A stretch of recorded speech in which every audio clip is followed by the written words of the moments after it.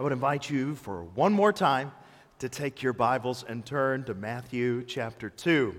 Matthew chapter 2, verses 1 through 20. Twinkle, twinkle, bright morning star. Twinkle, twinkle, bright morning star. We're going to look at a lot of different passages today, but we're going to wrap up the story of the wise men looking at the bad guy. It's like, wait a second, it's Jesus we're talking about on Christmas. Well, amen. But every story has a protagonist, the good guy, and the antagonist, the bad guy. And we're going to look at the bad guy this morning and how he relates, of course, to the good guy. Our main statement is this: there is only one bright morning star in the heavens, and it is not Herod, you, or me. You know, at Christmas time, especially thinking about the journey of the wise men, we think about the stars. I went outside last night. I needed to get something out of the car and looked up into the sky, and it was so clear. I could look up and I could see Orion's belt and see Mars up there. It's just so beautiful to take in all of these things. And I guess the older I get, the more I appreciate the night sky. I don't really know why, I just do. And I just was overwhelmed, and I just said, God, you are so awesome. You are so wonderful, looking up at the sky. But then this morning, did anybody see the sky this morning? First thing, the sunrise. Pink, beautiful sky all across the horizon. It was just breathtaking. But when we talk about the heavenly places, there is one star in the heavens that has no competition, and that is the bright morning star. Let's read Matthew chapter 2, verses 1 through 20 together. The word of our God says this: Now after Jesus was born in Bethlehem of Judea in the days of Herod the king, behold, wise men from the east came to Jerusalem, saying, Where is he who has been born King of the Jews? For we saw his star when it rose and have come to worship him. When Herod the king heard this, he was troubled, and all Jerusalem with him, and assembled all the chief priests and scribes of the people. He inquired of them where the Christ was to be born. They told him, In Bethlehem of Judea, for so it is written by the prophet, And you, O Bethlehem, in the land of Judah, are by no means least among the rulers of Judah. For from you shall come a ruler who will shepherd my people Israel. Then Herod summoned the wise men secretly and ascertained from them what time the star had appeared. And he sent them to Bethlehem, saying, Go and search diligently for the child, and when you have found him, bring me word that I too may come and worship him. After listening to the king, they went on their way, and behold, the star they had seen when it rose went before them until it came to rest over the place where the child was. When they saw the star, they rejoiced exceedingly with great joy. And going into the house, they saw the child with Mary his mother, and they fell down and worshipped him. Then opening their treasures, they offered him gifts of gold, frankincense, and myrrh. And having been warned in a dream not to return to Herod, they departed to their own country by another way. Now when they had departed, behold, an angel of the Lord appeared to Joseph in a dream and said, Rise and take the child and his mother and flee to Egypt, and remain there until I tell you, for Herod is about to search for the child to destroy him. And he rose and took the child and his mother by night and departed to Egypt, and remained there until the death of Herod. This was to fulfill what the Lord had spoken by the prophet, Out of Egypt I called my son. Then Herod, when he saw that he had been tricked by the wise men, became furious. And he sent and killed all the male children in Bethlehem and in all that region who were 2 years old or under, according to the time that he had ascertained from the wise men. This was fulfilled that was spoken by the prophet Jeremiah. A voice was heard in Ramah, weeping and loud lamentation, Rachel weeping for her children. She refused to be comforted because they are no more. But when Herod died, behold, an angel of the Lord appeared in a dream to Joseph in Egypt, saying, Rise, take the child and his mother, and go to the land of Israel, for those who sought the child's life are dead. I want to talk to you this morning about morning stars. Now, you might be thinking, well, I don't really see a morning star there. Well, they're found throughout the Bible, and it's tied into the theme of this morning's message, and really the theme of who Herod thought he was. Morning stars are the stars typically are planets in the sky. When you read about morning stars in the Bible, they would look into the heavens, and typically it's planets because they're brighter objects, they're closer to the sun than all of the more distant objects, and they're reflecting the light back to earth. And they are typically visible even in the morning time if they're close to the horizon. The Bible mentions morning stars in both Testaments. Both the Old Testament and the New Testament, it talks about these stars which can be seen in the morning. Perhaps you remember there's songs about morning stars. There's a song called Day Star. There's many stars out there, and it's referencing these stars that can be seen in the morning before the sun arises. Well, according to the Bible, morning stars are used to describe heavenly beings. These would be superior angelic type beings in the heavenly places. For instance, let me read to you Job. Job chapter 38 and verse number 7. It says, When all the morning stars sang together and all the sons of God shouted for joy. Now, God is telling Job this and speaking to Job, asking Job, where were you when I laid the foundations of the earth? But then he gets to this and says, when all the morning stars sang together. Now, I want you to think about that for a minute. Do morning stars sing? Do stars actually sing? Well, no. But morning stars are used to describe heavenly beings. And these heavenly beings, these angels, when God was creating the earth, sang together. And all the sons of God shouted for joy. And of course, you've probably heard me talk before about the sons of God. Those are references to God's heavenly sons, his angels, the heavenly beings that he has created in the heavens. So morning stars are heavenly beings. But also the Bible says something else in the Old Testament about morning stars. In Isaiah chapter number 14, verse number 12, there was at least one morning star that fell.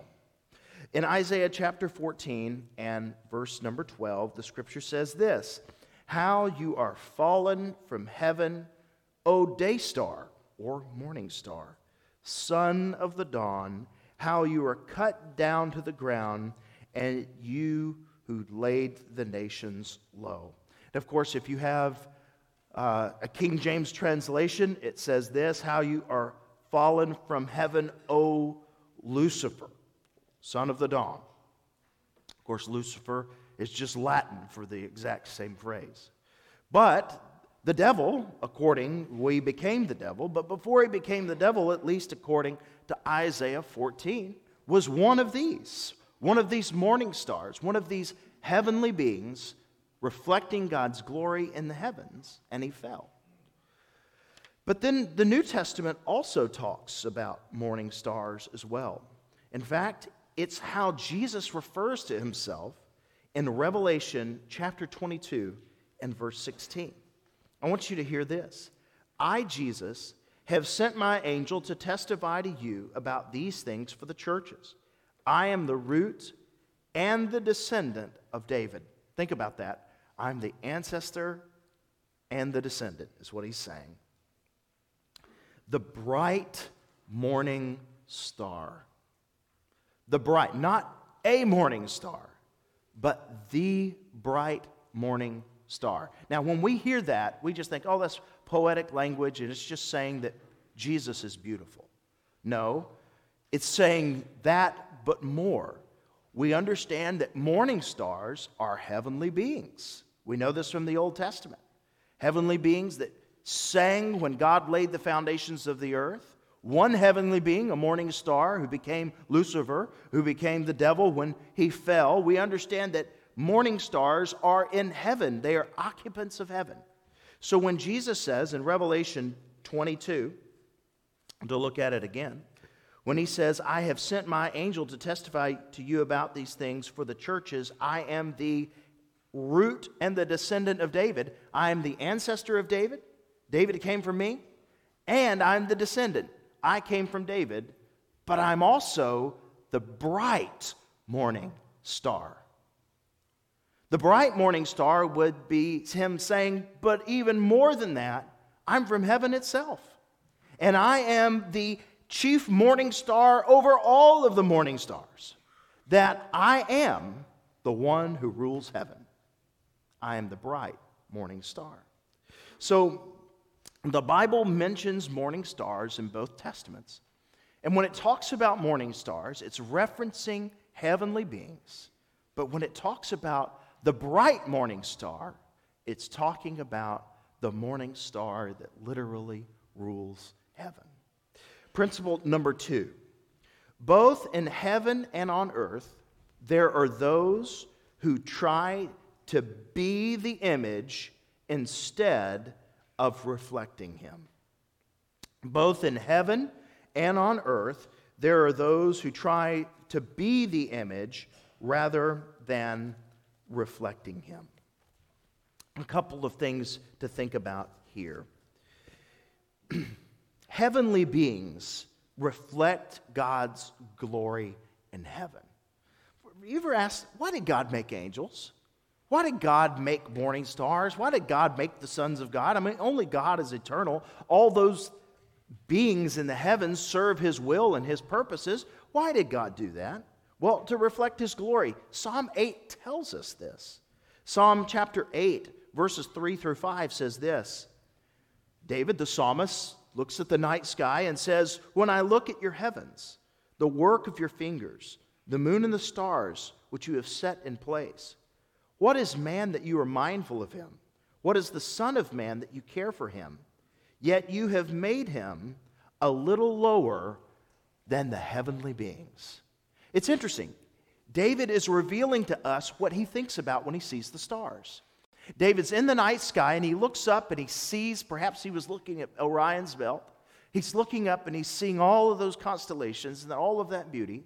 And he's saying, man, what is man? What am I that you are mindful of me when all of those heavenly beings up there are so bright and beautiful? When David looked at the stars, they were a means of him thinking about the spiritual world.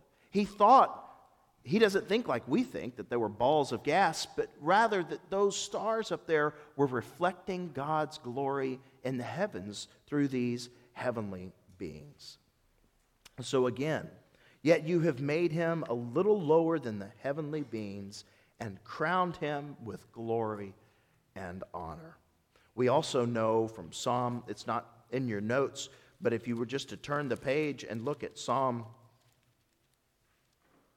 19, verse 1, the heavens declare the glory of God, and the sky above proclaims his handiwork. Day to day pours out speech, and night to night reveals knowledge.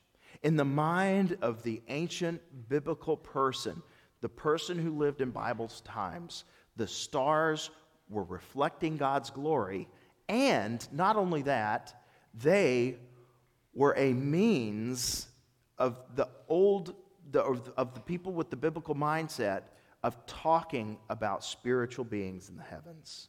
So both in heaven and on earth, there are those who try to be the image of God instead of reflecting him. The heavenly beings reflect God's glory in heaven, but human beings reflect God's glory on earth. Of course, you know this verse in Genesis chapter 1 and verse number 27. I'm actually going to start in verse 26, but verse 26 says this, "Then God said, 'Let us make man in our image and after our likeness, and let them have dominion over the fish of the sea and over the birds of the heavens and over the livestock and over all the earth and over every creeping thing that creeps on the earth.' So God created man in his own image. In the image of God, God created him. Male and female, he created them." Now, we are created in God's likeness and image to reflect his glory on earth. And in a similar way, the heavenly beings are created after God himself to reflect his glory in heaven. They're up there and we are here, but both are to reflect God's glory here on earth. Now, before we go further, I want you to think about this idea that both in heaven and on earth, there are those who try to be the image instead of reflecting him. We don't know much about the fall of the devil, how he became the devil. We only know bits and pieces, and I've talked about that subject before, and we can talk about it another time if you would like. But just for today, we just don't know much. We do know this, that it was because of pride, that he sought to be like the Most High, that he was not content being a morning star. He wanted to be the bright morning star. It was not enough for him to be one of the rulers serving underneath the rule of God in the heavenly places. He wanted to rule it all. So thus, there are those in heaven who, rather than reflecting God's glory, want to take the glory and take God's place. And rather than reflecting God's image, they want to become the image. And so it is that we see our story today. Herod, as we've seen from week after week as we've looked through the story, has sought to place himself at the center of the story. We don't know exactly when all of this happened. We know that Herod died in 4 BC, some say 3 BC. This is at the very end of Herod's life and reign. He is about to fade into the pages of history.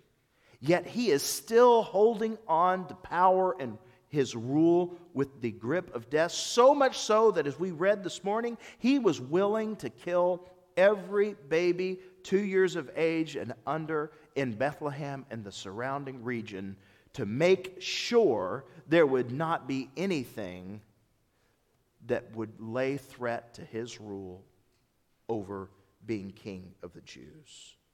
So just as it is in heaven that the devil sought to be the center of attention and receive and take the glory for himself, and through pride he fell, there are those of us on earth that we can make the same mistake like Herod, that we can make, instead of life about being and reflecting God's glory, we make it about ourselves and pursuing our own ambitions and ends. Which leads me to the final thing, which is this. At the end of it all, we are not the image. We are the image of the image. We are the image with a lowercase I. Only God, Jesus, is the image of the invisible God. And this error of Herod, the reason he was driven to madness and massacring babies, is because he had seen himself as the center of it all.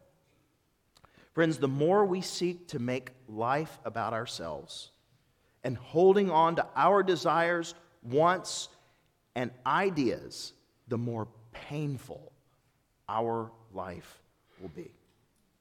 This is one of the reasons I love the honesty of the Bible. When people, through pride, pursue their own ambition in the pages of Scripture, not only do bad things happen, they get hurt. When people pursue their desires, their wants, their ideas, they get hurt. Ultimately, Herod's rule will be totally eradicated within a few generations because of the pattern of violence and cruelty that he set forth and the legacy that he left behind. But also, the moment we let go of the spotlight, we not only find our place, we find true freedom. What a comparison and contrast between these three magi, these three kings from the east, who were willing to travel for days, months, perhaps years, to lay their gifts before a baby and worship him. How is that contrasted when you compare that story to Herod? Within just a short walk from Jerusalem to Bethlehem, and rather than worshiping the baby, he sought to kill him. Who is the one who is bound? Well, when the wise men heard of the birth of the baby, they went with joy to worship him. When Herod heard of the birth of the baby, he was afraid, and all of Jerusalem with him. Why? Because Herod's world had Herod at the center, and the baby who is called king is a threat to Herod's glory. The final thing is this: at the end of it all, we stand before God. I wonder if we could have a conversation, if we could have had a conversation with Herod. When Herod made all these decisions, literally, he was months from dying himself. And here he is at the end of his rule and at the end of his reign, and is literally trying to snuff out the glory of God on earth. I wonder what he had to say when he stood before Jesus. Now, fortunately, God is very gracious, but also, God is also just. Friends, as we think about the Christmas story, there is one bright morning star. There's only one. And it's not Herod. It's not you. It's not me. It is Jesus. And anything, anyone else placed in the center will ultimately hurt you.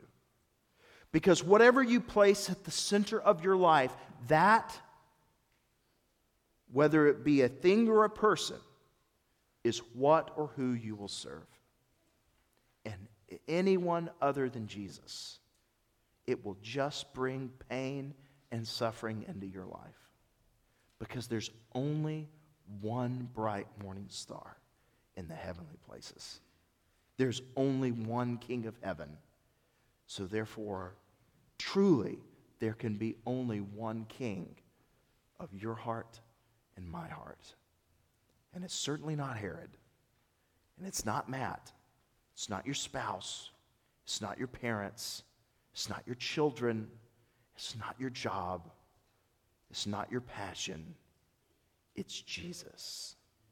Is Jesus in the center this Christmas? He loves you so very much. This is why he came. But there's only one bright morning star. Is he the King of your heart today? Let's pray. Heavenly Father, I thank you for these moments that we've celebrated together over the last 2 days of you coming to earth, Lord, and coming as the King of heaven into a lowly manger. Lord, as I try to place myself in the story, I would love to think that I would be like the shepherds or the wise men coming to see and coming to worship.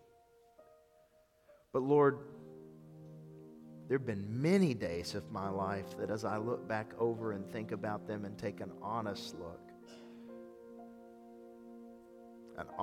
at my life, would say, you were probably more like Herod, threatened by what God is doing rather than blessed by it. And Lord, the reason for that is because I have made myself the center. Lord, I pray today, this Christmas, that we have a moment, Lord, a moment of commitment to acknowledge you as the center and the reason for Christmas. Regardless of what it has been, who it has been, yesterday, last week, 6 months, last 10 years, whatever it is. Lord, I pray today each of us can have a moment of making you the center of our lives this morning, because you're already the center of all things. Lord, we bless your name, and it's in Jesus' name I pray. Amen and amen.